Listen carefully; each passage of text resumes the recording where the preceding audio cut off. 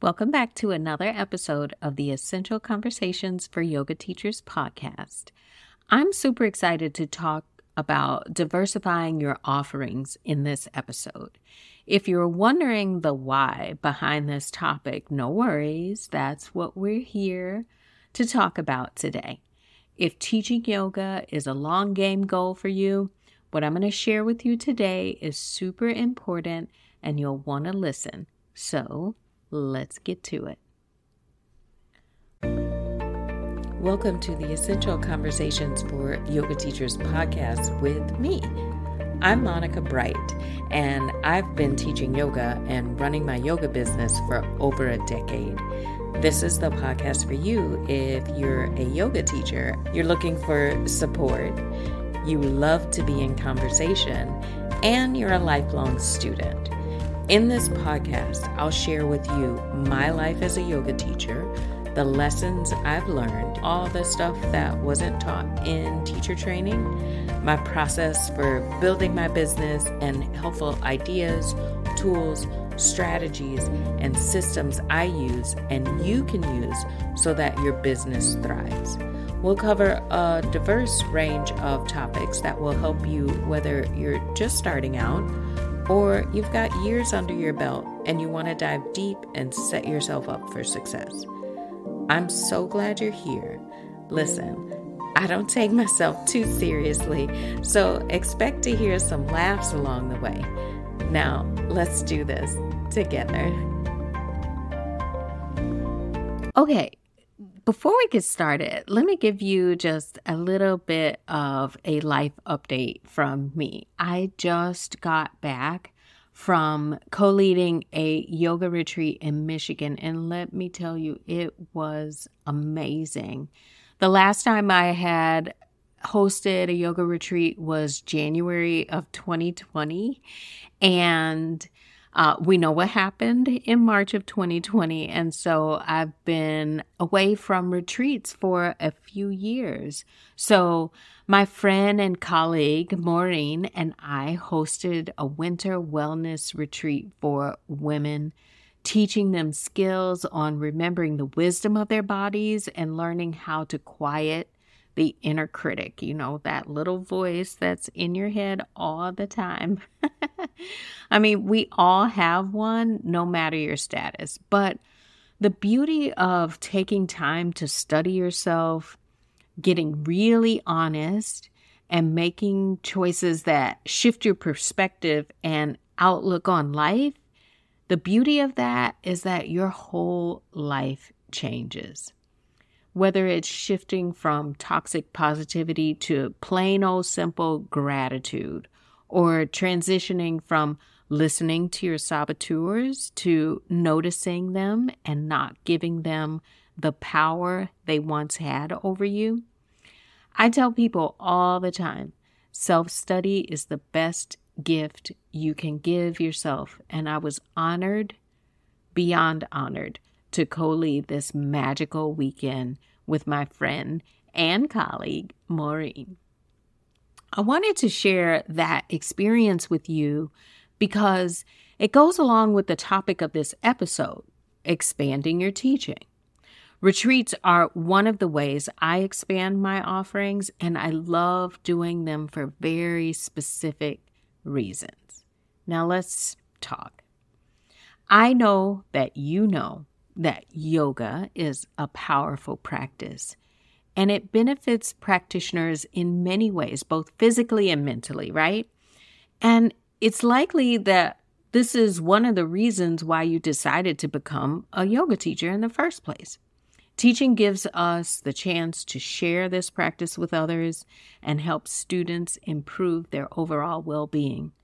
You know it because you experienced it, and that's one of the reasons why you wanted to teach. However, nowadays, the teaching landscape has changed so much, and there are so many ways to teach beyond in-person group classes. You're going to find that expanding your teaching beyond this traditional format can bring many benefits to both you and your students. So let's take a look at a few of the benefits you'll experience and your students will receive when you expand beyond in-person group classes. Live online classes, recorded online classes, private clients, workshops. Let's discuss the benefits of all of those. Then we'll discuss how expanding benefits you too, because you're going to grow so much when you start to branch out. I promise. Before we start, I have to mention that one big reason to expand your teaching outside of in-person group classes is that it allows you to reach a wider audience. We're always trying to reach a bigger/wider student base, so the following examples are going to help you with that as well. The first is online classes. Online classes can be accessed by anyone with internet access, regardless of their location or proximity to you. Typically, studios attract students from the neighborhood, or maybe you teach at a studio that's close to a student's workplace. Now, it does happen, but it's pretty rare for a student to bypass 30 yoga studios to get to one across town. I say it does happen because I used to do that. Yep, I had my favorite teachers that I would travel far and wide to take their classes. However, if I could have taken their classes online and saved myself gas, time, and money, I for sure would have done that. This is also especially beneficial for people who live in rural areas without a studio in their neighborhood that's convenient to get to. Not even having the option to practice at a local studio is a legit barrier for some. But nowadays, there are tons of online options for them to choose from. So why not make your classes available to students out of range of your in-person classes? It's kind of like a no-brainer. The next is to create and make recorded classes online, available for students to take at any time, which can be super convenient for those with busy schedules. Let me be clear. You have a couple of options when going online: live classes and recorded classes. I adore them both for different reasons. Now, I absolutely love the recorded option because it gives your students freedom, the freedom to choose what classes will suit them at the specific time that they choose to practice. And this kind of goes against the studio model. So one of my biggest gripes with the studio model is that the classes on the schedule are the only classes available to take. So for example, say you had a student who had a rough Monday at work and they want, or maybe I should say they need to wind down in the evening. But all the studio has to offer at 6 p.m. is a power flow. If we're really honest, that really is the last thing they need. And you know it. Even if every other Monday, that power flow is the class that they take. Today isn't the day for it. So what do? Nothing? Lay around on the couch? Take the power flow class? Or could your student have the choice to take one of your pre-recorded restorative classes? You see why giving students the choice to practice according to their needs is why I really love this option. It puts the choice back into the student's hands and not the studio's hands. What about people who have mobility issues, which makes it difficult for them to get out and attend in-person classes? I have older family members who are interested in practicing yoga for the sole purpose of moving every day, but they don't want to go to a yoga studio. In fact, they're not going to go to a yoga studio, and they feel more comfortable practicing in the privacy of their own home. Could you teach chair yoga? What about teaching like standing only classes? There are tons of ways to help people who just want to move, right? You can help them by either meeting in person or in a private setting or online if they choose that option. Think of how beneficial this is going to be for them. Think about how you're helping them accomplish their movement goals. And maybe you realize that you really love teaching in this type of setting also. It's very different than the studio for sure. These private classes or private sessions are tailored to the individual needs of the students and provide an opportunity for more personal attention and guidance, which gives you the chance to really learn your client's needs inside and out. All right. Another benefit of expanding your teaching is that it allows you to offer different types of classes to your students. For example, instead of teaching regular classes, you could offer workshops that focus on specific aspects of yoga, such as pranayama workshops or yoga for specific populations, such as seniors or maybe athletes. The thing about workshops is that they don't only have to be attended by your regular students, right? When you create a workshop, you're making it specific to whatever subject you want to hone in on. So students who are interested in learning more about pranayama techniques are going to be interested in this workshop offering because they know that they're going to get more instruction than they would in a regular class that just only includes a little bit of pranayama. If you're teaching a workshop for seniors, you'd be teaching on ways to move throughout the day, incorporating movement into their daily lives, teaching them how to do that, teaching them ways to modify movement or ways to support more movement. You'd even be teaching why movement is important.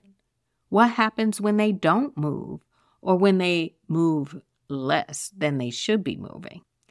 What effect that has on their body? You could have a section of the workshop that discusses that subject.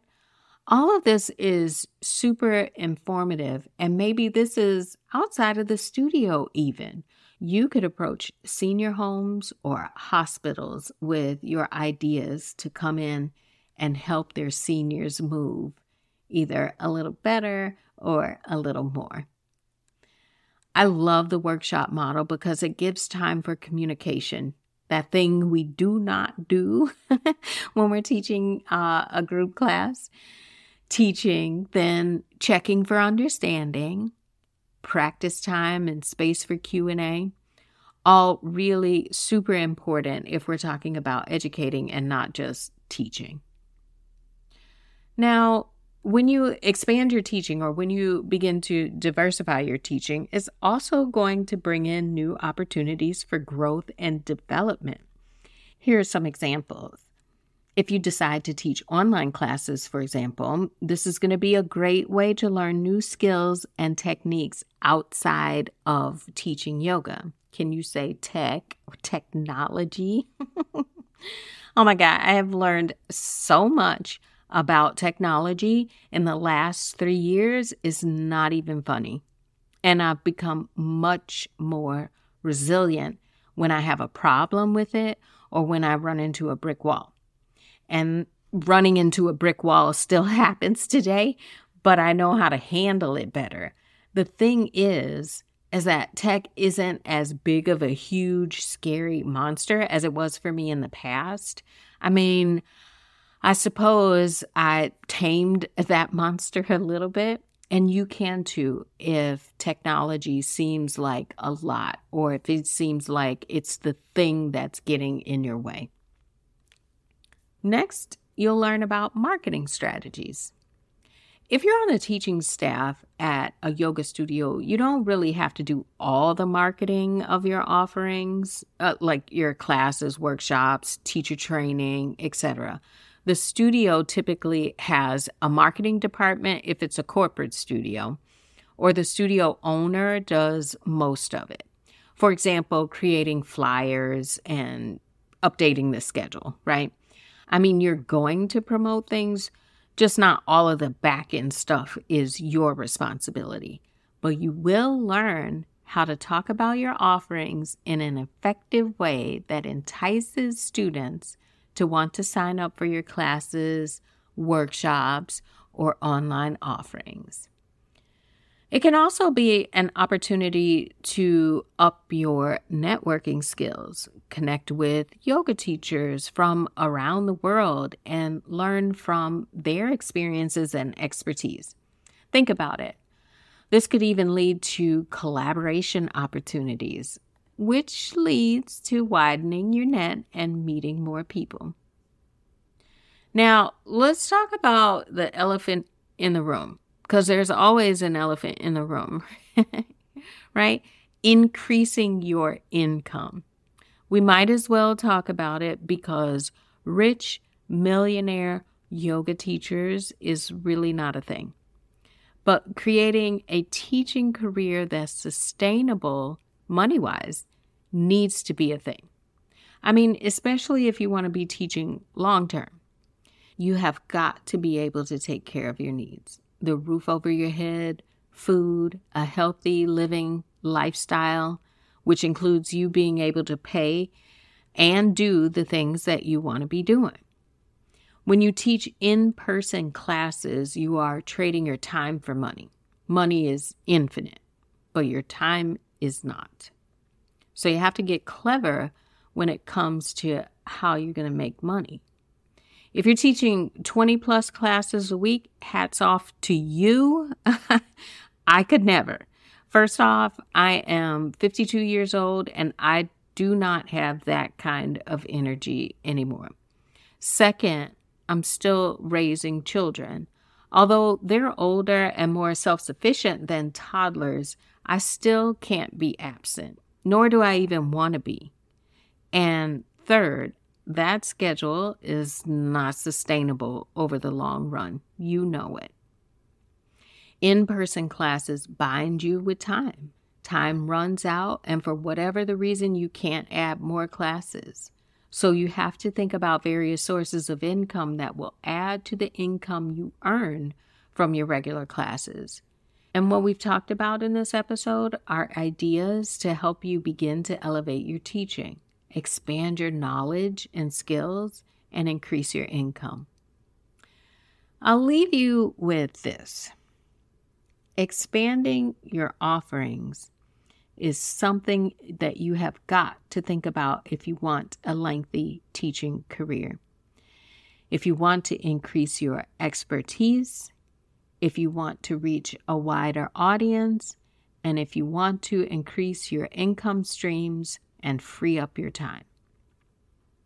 If you want to learn how to actually do this, or if you're looking to save time and energy and not traipse all over the internet to figure it out, the Business of Yoga 2.0, my 4-month coaching program for yoga teachers, opens for enrollment every April.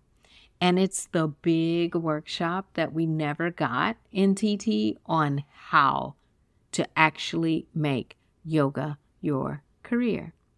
I work with a small group of teachers each round, and to make sure we're a perfect fit, there's an application process so that I know for sure that we can make a difference in your career. I'll link the sign up for the waiting list in the show notes. Hop on it so we can stay in touch and you can learn more about creating the business that you love. Expanding your offerings helps you in so many ways, from staying deeply in love with teaching yoga to pushing you to try new things. It's super important for us to have this conversation so that you remember that there are so many opportunities for you in the teaching world. You know that my goal is for you to love the yoga teaching career and allow it to be fulfilling and rewarding. And as always, it takes some time to get there. If you love this episode, let me know. Subscribe to the podcast so you're always in the know when a new episode drops. And share it with another yoga teacher who you think would love to be in on these conversations. Since teachers have asked for business-related episodes, I'm excited to bring you more in the future. Thank you for helping to spread the word about this podcast. And finally, don't forget to join my newsletter that's just for yoga teachers. I'll link it in the show notes below, and I would love for you to join it so we can always stay connected. All right, that's it for now. Bye.